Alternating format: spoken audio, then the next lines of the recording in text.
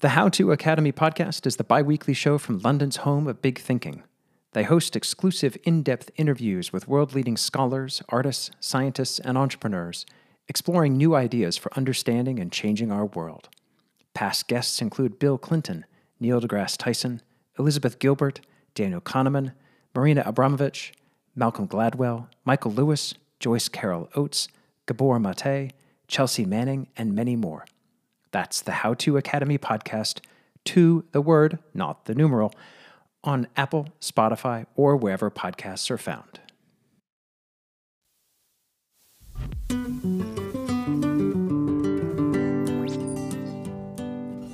Zai Vipra is a research fellow at the AI Now Institute, where she focuses on competition issues in frontier AI models. She recently published the report Computational Power and AI, which focuses on compute as a core dependency in building large-scale AI. We found this report to be an important addition to the work covering the generative AI industry because compute is incredibly important, but not very well understood. In the report, Zai breaks down the key components of compute, analyzes the supply chain and competitive dynamics, and aggregates all the known economics. In this interview, we talk with Zai about the report, its implications, and her recommendations for industry and policy responses.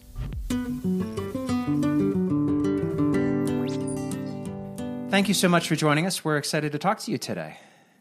Thank you for having me. What inspired you to write this report? Two things I would say. One, that compute is a big input into AI systems. We realized that it was quite a preoccupation in AI companies. And the other thing being that compute is already emerging as a level of AI governance. It is driving policies like the US government's export controls. So it is front and center in AI governance as a topic, but we realized that there was no comprehensive report on compute. So we decided to fill that gap and also to increase our own understanding of the topic. I found your report to be very helpful and fascinating. I mean, the compute is a big topic. It's one that is also pretty mysterious, right, in terms of uncovering the facts still. Why don't we start with, can you define compute for our audience in terms of how you think about it? Sort of what are the key components in compute so that people can sort of get their heads around what it actually means? Yeah, I think it's a really good question, and this is how we start the report as well, because compute, what you mean by compute can really differ based on what you're talking about and the context in which you're saying it. So at a very basic level, it can mean the chips that are used to train or even run an AI system, so graphics processing units or GPUs. It can also include the software that is used to run these chips because they're really specialized. You need specialized software to run them. You need domain-specific languages as well, and sometimes these are part of the compute stack, as it were. But sometimes you can also use compute to describe the entire infrastructure that is data centers that allow the use of all of these chips together in one set for the training and running of a model. So it really depends on what you're talking about, and we look at all of these meanings of compute in the report. I liked how in the report you talked about sort of two big use cases for compute, the big two categories. There's a lot of conversation and a lot of coverage around training and how much it costs to train these models, mostly because there's some amount of data, right? So some amount of disclosure, at least in previous versions. Now it feels like we don't really know. You know, there's sort of supposition about how much GPT-4 costs to train because the major players in this market decide that it's a competitive advantage to keep that quiet. But then there's this other major category of inference, right, which is the running of the model when you actually are prompting and getting a response. And it feels like that's still pretty much of a mystery. Is that true? Like, how much do you feel like there's you're able to get your hands around exactly how much it costs to execute a prompt, if you will. Yeah, it's really opaque, and it was one of the most challenging problems we had in trying to find out how much inference really costs. And there's very little published material on this because it really differs from chip to chip, and also the kind of model you're using, how much you're optimizing for that particular set of chips, and so on.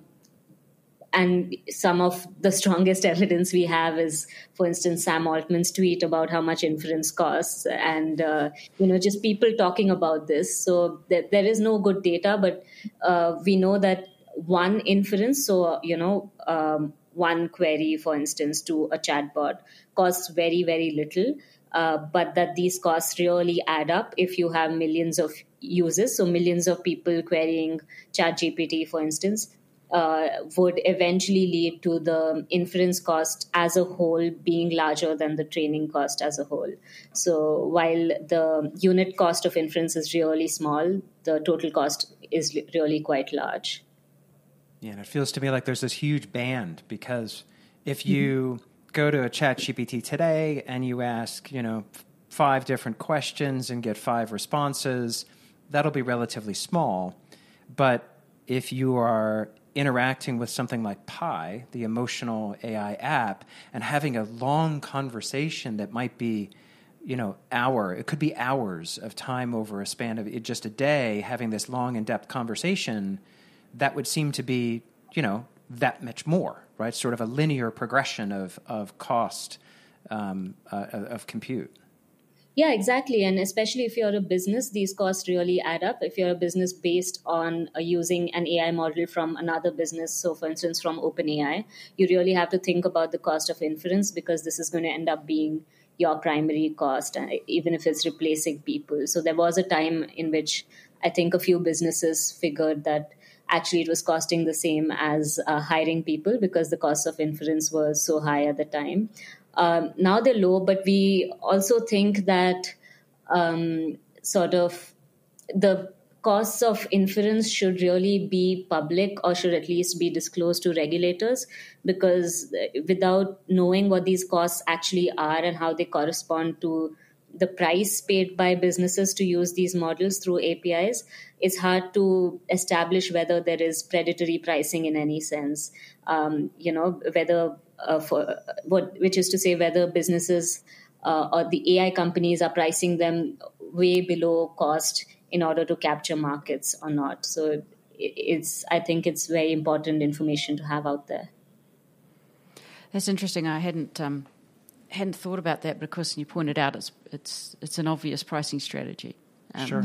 Because I think one of the things that I particularly appreciated about this report was that it nudges the reader out of any state of sort of complacency about the cost of compute, because we just haven't thought about it for 20 years. It just hasn't. Everything. Services have been free, been paid for by advertising, blah blah blah. But these costs are so significant and so much a part of the decision as to how to deploy and even to design products, I assume, that you actually have to sort of start with this in a way that we've never had to start with it before. Over the last decade, people have moved entire corporate infrastructure into the cloud. There's now significant lock-in and switching costs in terms of cloud provision. And suddenly this report sort of makes it really clear that this whole ecosystem is really about the fact that the cloud is not free and at all. And if you were worried about your cloud costs before, then you really need to be much more sensitive to them from now on. In terms of thinking through helping people understand how significant this could be, and what are the kind of key questions they should have in their minds as they think about adopting this technology, replacing people, designing products. How many prompts should people be allowed to use before they either are sort of the conversation is allowed to sort of tail off. What are the key things that you've been left with as the questions that people should be asking when they're thinking about adopting Gen AI?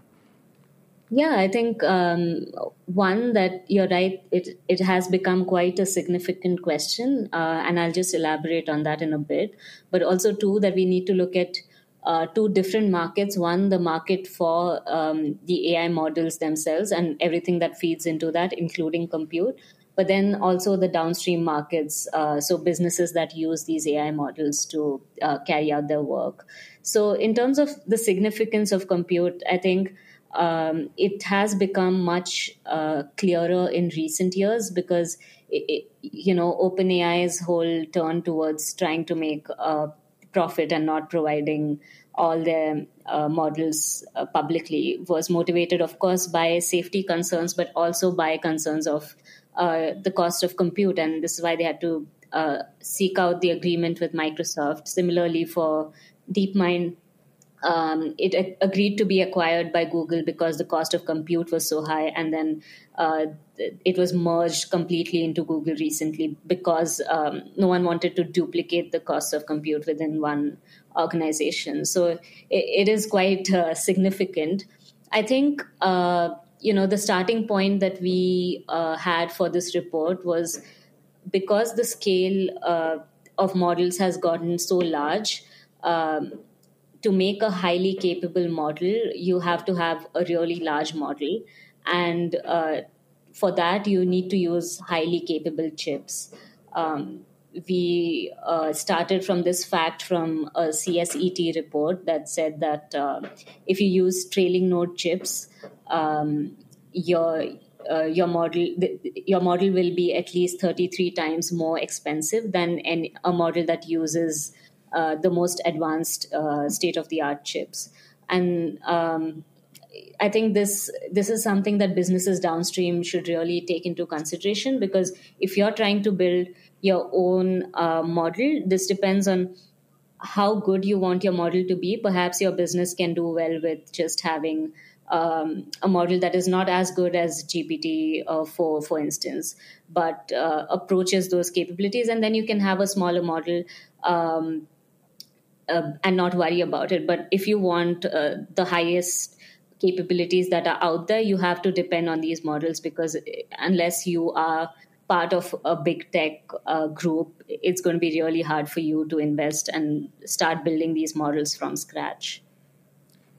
The 33 times is something staggering. So we just for those who haven't been tracking, we're in the world of where people suppose that some of the training of these models is getting to the an order of magnitude, sort of like $100 million.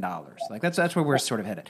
33 times would mean that would be 3.3 billion, right? Let's just get the numbers in scale, and that points to how important those most advanced chips are, right? And you do talk in the report about industry consolidation or sort of concentration, and what I'm curious about is if you can talk a bit about that real concentration.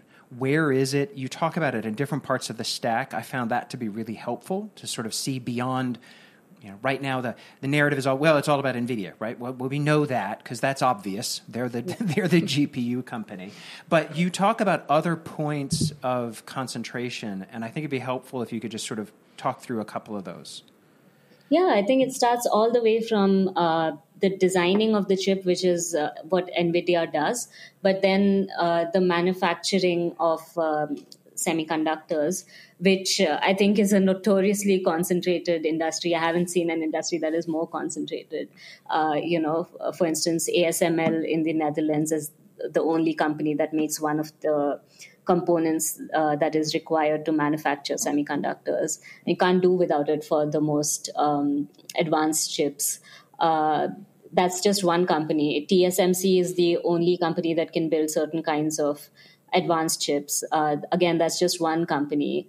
There's Intel, there's AMD, but primarily it's these three companies There's also electronic design automation software, which is the software that automates the design of the chip itself. And that market is less clear in terms of what is really going on there. But again, it's a few US companies that dominate here as well, is what we know. So it's wherever you look in the supply chain for AI chips, there is a significant concentration. So there are multiple points where you would have to intervene if you so desired. I think that you can't have a single track approach to this market. Hi, it's Dave with just a brief interruption. If you're enjoying our podcast, we'd love it if you'd share it with someone who you think might enjoy it too. And check out everything that Artificiality has to offer at artificiality.world. Reach out anytime. We'd love to hear from you. Back to the interview. At one point in the report, you talk a bit about recommendations for policymakers. I'm curious if you could highlight some of those that you think are most important. I mean, especially in this question of concentration and access to capital, because the only way to disrupt the concentration that's in the market is for new companies to be started. Those new companies that are going to be started are going to come from large pools of capital. So it's sort of, there's some level of diversification in the venture capital industry, but it's still going to be highly concentrated. But can you talk a little bit about the sort of recommendations you have for policymakers? Yeah, one of the first things we say is that there is a clear case for antitrust scrutiny. In that there are, like I described, so many choke points along the supply chain for AI compute.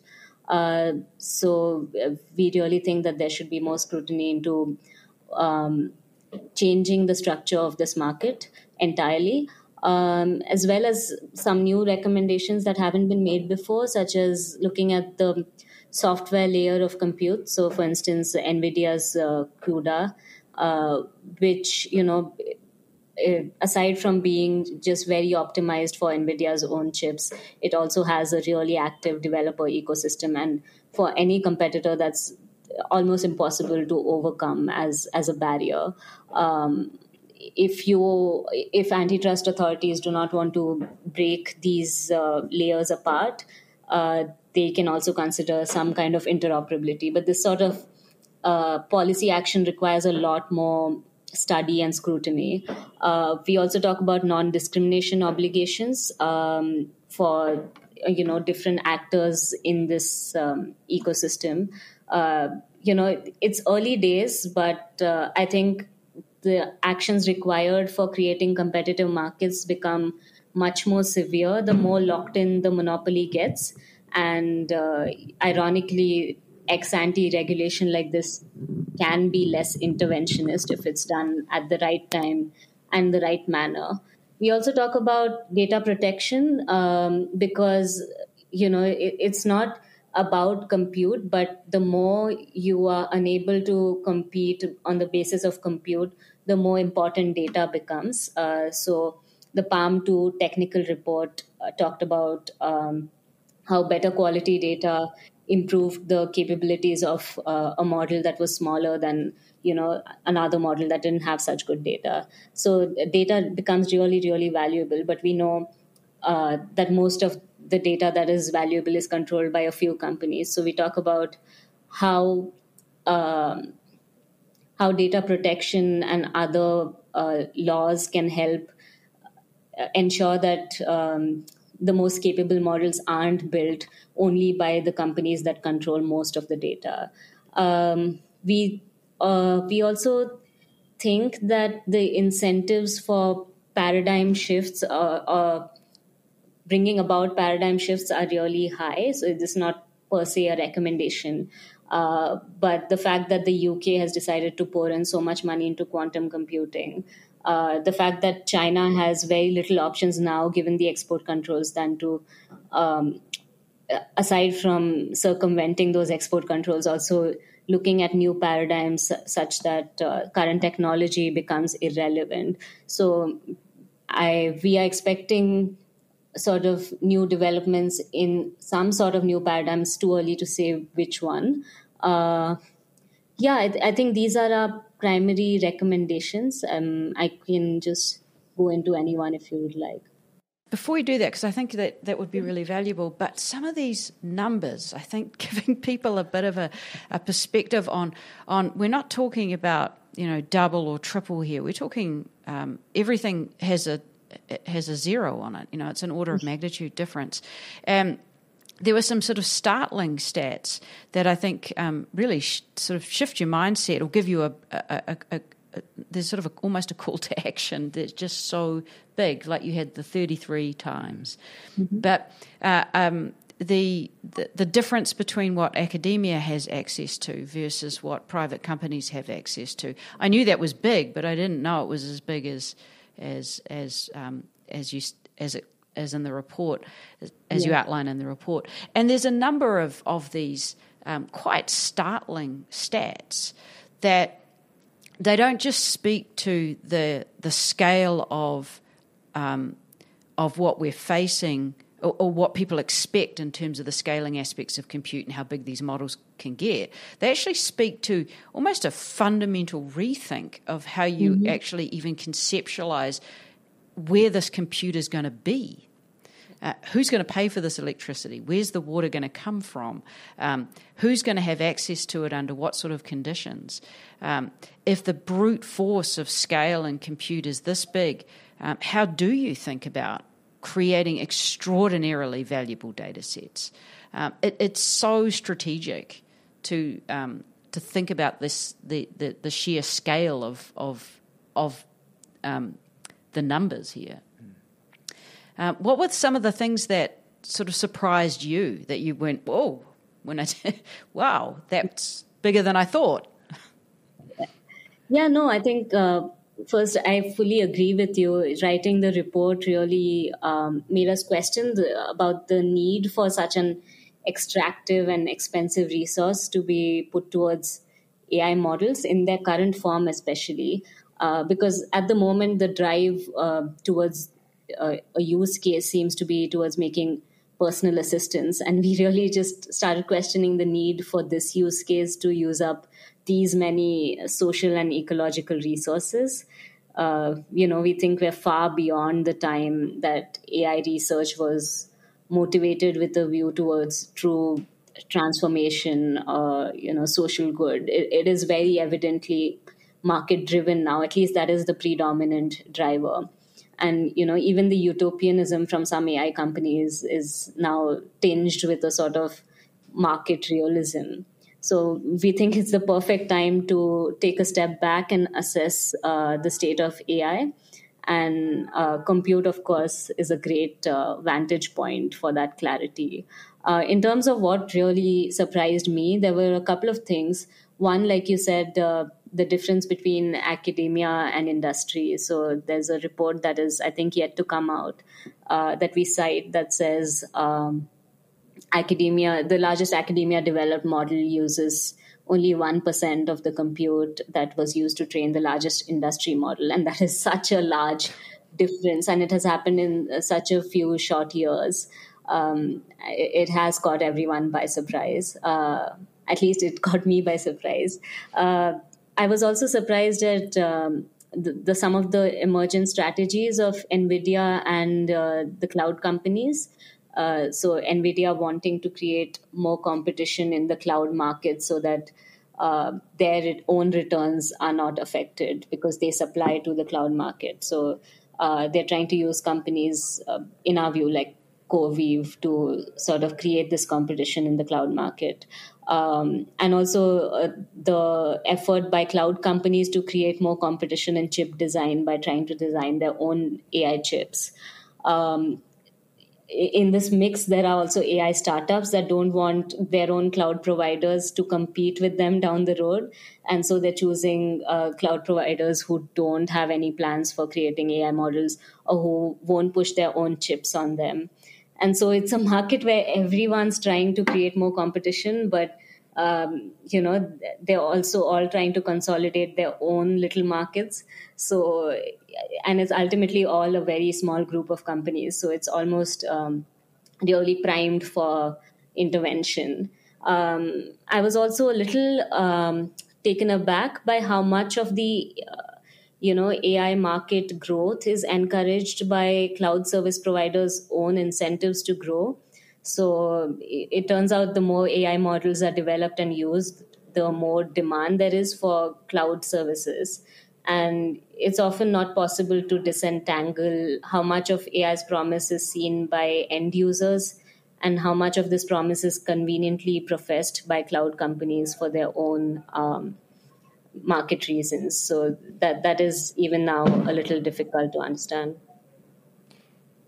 What are the top couple of things that you really wish you could have figured out? Like if you were saying, if there was just a couple of things that I wish was disclosed, or I wish that was that you could have found some data on, what would have been the most important things? Exact costs and exact prices would be just amazing. That would really there's so much speculation that needs to be done now, but that would really be very useful. And I'm hoping that if there is any regulatory action, that these costs are revealed at least to regulators. I think, beyond that is really about how deep you would like to go into the technical nature of these things. But it's actually the economic information that is really quite opaque at the moment. No one even knows the total training costs exactly of models. They don't know, how many chips were used and so on. Yeah, we're sort of getting used to, as a user, this sort of $20 a month seems to be the price point. $100 a year is what they seem to be charging. But as you highlight, we have no visibility to know whether that is a profitable business model or if we're essentially getting sucked into using a product and eventually those prices are going to go up because they're operating at a loss today, or based on your usage it's going to change because inference cost scales based on the number of usage, or if there's some sort of opportunity to reduce costs. We're just sort of in some ways blindly rushing into this future without understanding enough of the basics to know what it really costs. And I wonder how long it'll take before we really do know. There's some level of public disclosure, obviously, from the major tech companies, but they don't break down a lot of these numbers, in the way that we'd like to know. And the biggest company sitting out there is OpenAI, and they clearly don't. They're clearly not open anymore. But I don't know. I mean, I think that's sort of a conundrum, I think, for everyone, is to say, well, we're not sure whether this is sustainable or not. I have noticed myself one new thing that happened for me in ChatGPT, I think it was just this week. So I was asking it to do something, and I had it create a list of, I think there were 14 things. And I said, okay, but go back and write 3 descriptions for each of those 14 things. And it went through and it said 1, 3 descriptions, 2, and so on. No. Complete the list of 14.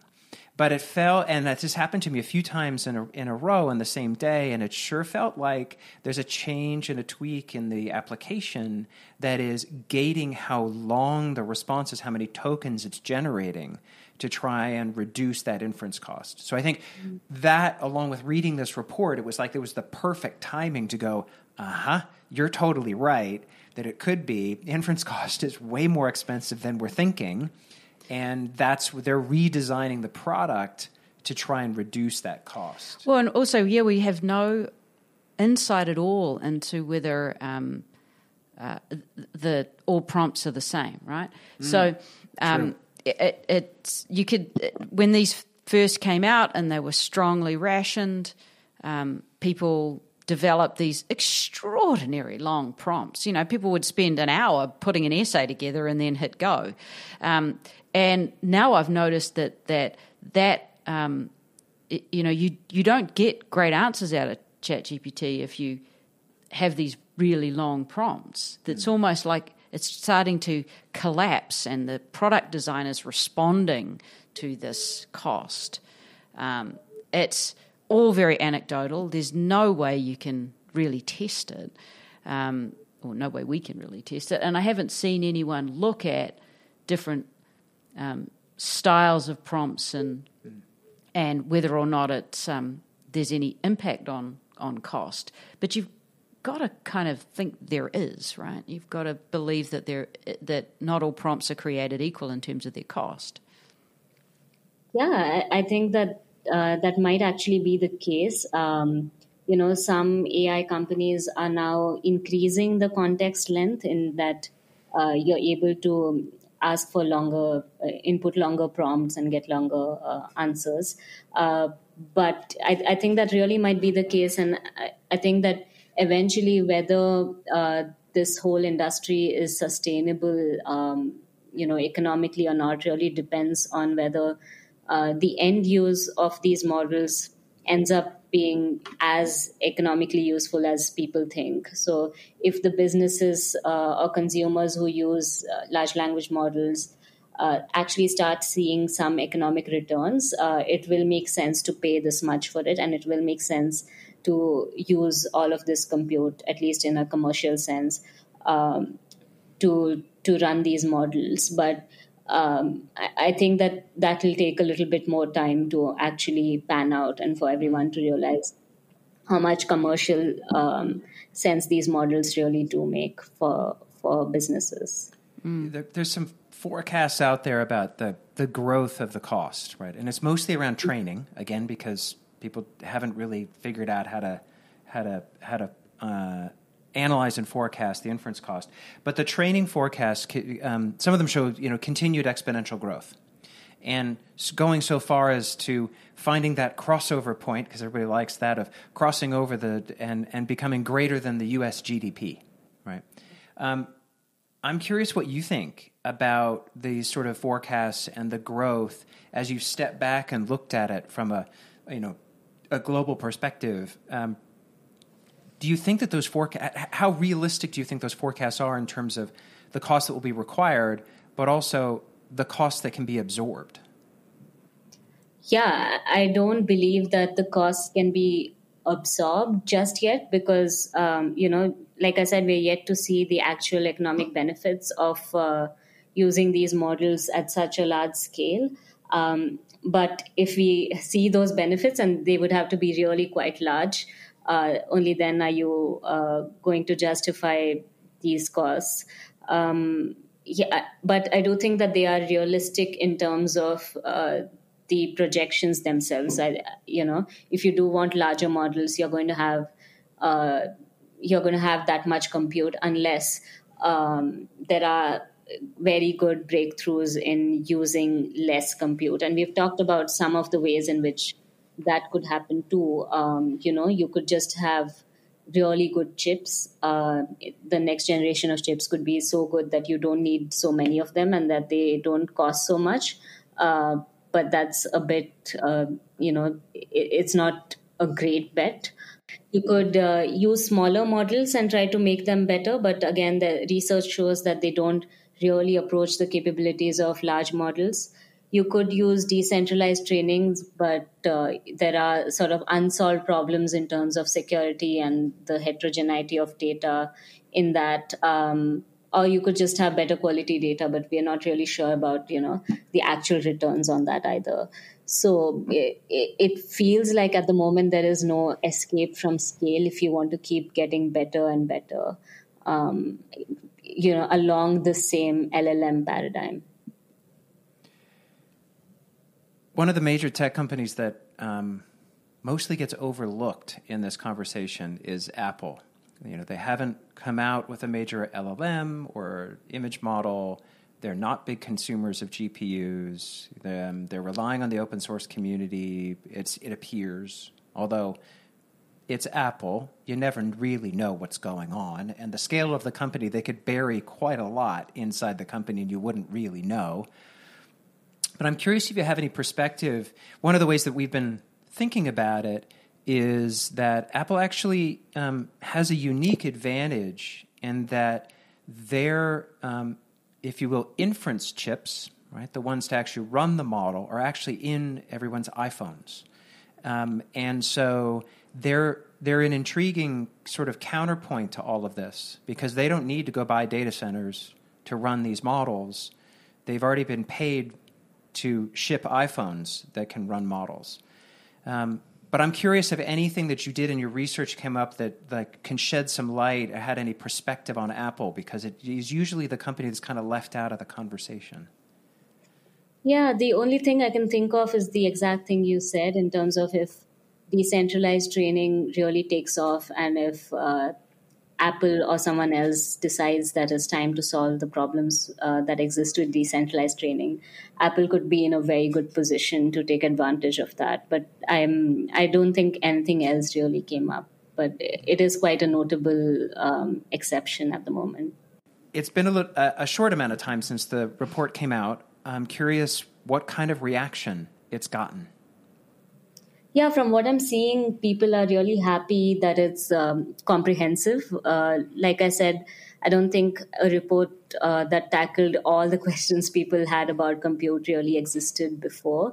So I think that has been the biggest value add. And like you said, I think it has made it clear for a lot of people from what they're saying, what the market is really like and what the interventions need to be. So I think people are finding it easy to come to their own conclusions on the basis of all the information in the report about what needs to be done about the compute market. I think everyone's converging that something needs to be done. So. I'm curious about, and there's a bit of a backtrack here, but there's two other things that I'm curious about from a competitive sort of dynamics perspective. One is the opportunities for collusion. That we may not have seen in the compute market before. And the other is the sort of unexpected or value shifts that have been kind of local but may become more global. And what's on my mind there is these data centers are colossal. They're going to get more colossal. And they're often built with some degree, especially in the US, of tax break or cheaper electricity cost. You might be offered incentives to build in a certain state because you can get electricity at 0.5 cent a kilowatt hour or something like that. And ultimately, that's a pretty big value shift that happens. But is there something about the scale of this that just fundamentally shifts that and alters that? That was one of the other things that had occurred to me, just simply when you're talking about the amount of electricity that you're going to and resources that you're going to consume with some of these forecasts through into the late 2020s, early 2030s. It feels like it's a different world. It feels like it shifts to a different kind of state of pricing as much as anything. Yeah, I haven't thought very deeply about that, but I saw a report today, I don't know by whom, which said that data centers as a whole today consume more energy than entire nations, and several nations. So I think that this is a question that people are going to have to ask because, it's obviously a crucial time for climate-related questions. And is this really the sort of end we want to put all our scarce ecological resources to, especially at subsidized rates, I think is going to be a big question. Well, that might be a topic for a future report. I think there's definitely some pretty interesting data to dig into in terms of the sustainability. I think you're right, and it's a really well put sort of frame. Is this where we want to put our scarce resources right now? And part of that key question is how much resources. You hear the story of some 5 to 50 prompts consumes a 16-ounce bottle of clean water. We sort of have little anecdotes, but so far I haven't seen a very thorough report like yours on the sustainability of the industry. But maybe you'll do that next. I was going to say, what are you working on next? Yes, I guess that is how about that as a final question? What are you working on next? I'm working on a document just looking at what strategies a country like India should have in this sort of compute market, because it's not a world leader at all in compute. and not just India, but what other countries should really think about when they're thinking about compute strategies, because it's really clear what the US is thinking, it's clear what China's thinking, but it's to an extent clear what some European countries are thinking. It's really not clear how other countries can begin to think of maintaining strategic autonomy in a market that is so global and yet so concentrated. I'm also looking at digital trade agreements and how they affect AI regulation. I think it's a topic that not a lot of people work on, but I think it could be really interesting to look at. Fantastic. Well, we look forward to reading those. Thank you very much for joining us. This has been great. Highly recommend our listeners read the report. We'll drop a link in. It's very approachable. It's very easy to read. It's well done. And it's a good grounding point. I think we all hope for greater understanding and greater insight, but I think you've done a wonderful job of pulling together everything that's knowable today. So thank you very much for joining us and talking about it. Thanks so much for having me. This was super fun. It's better than solid state.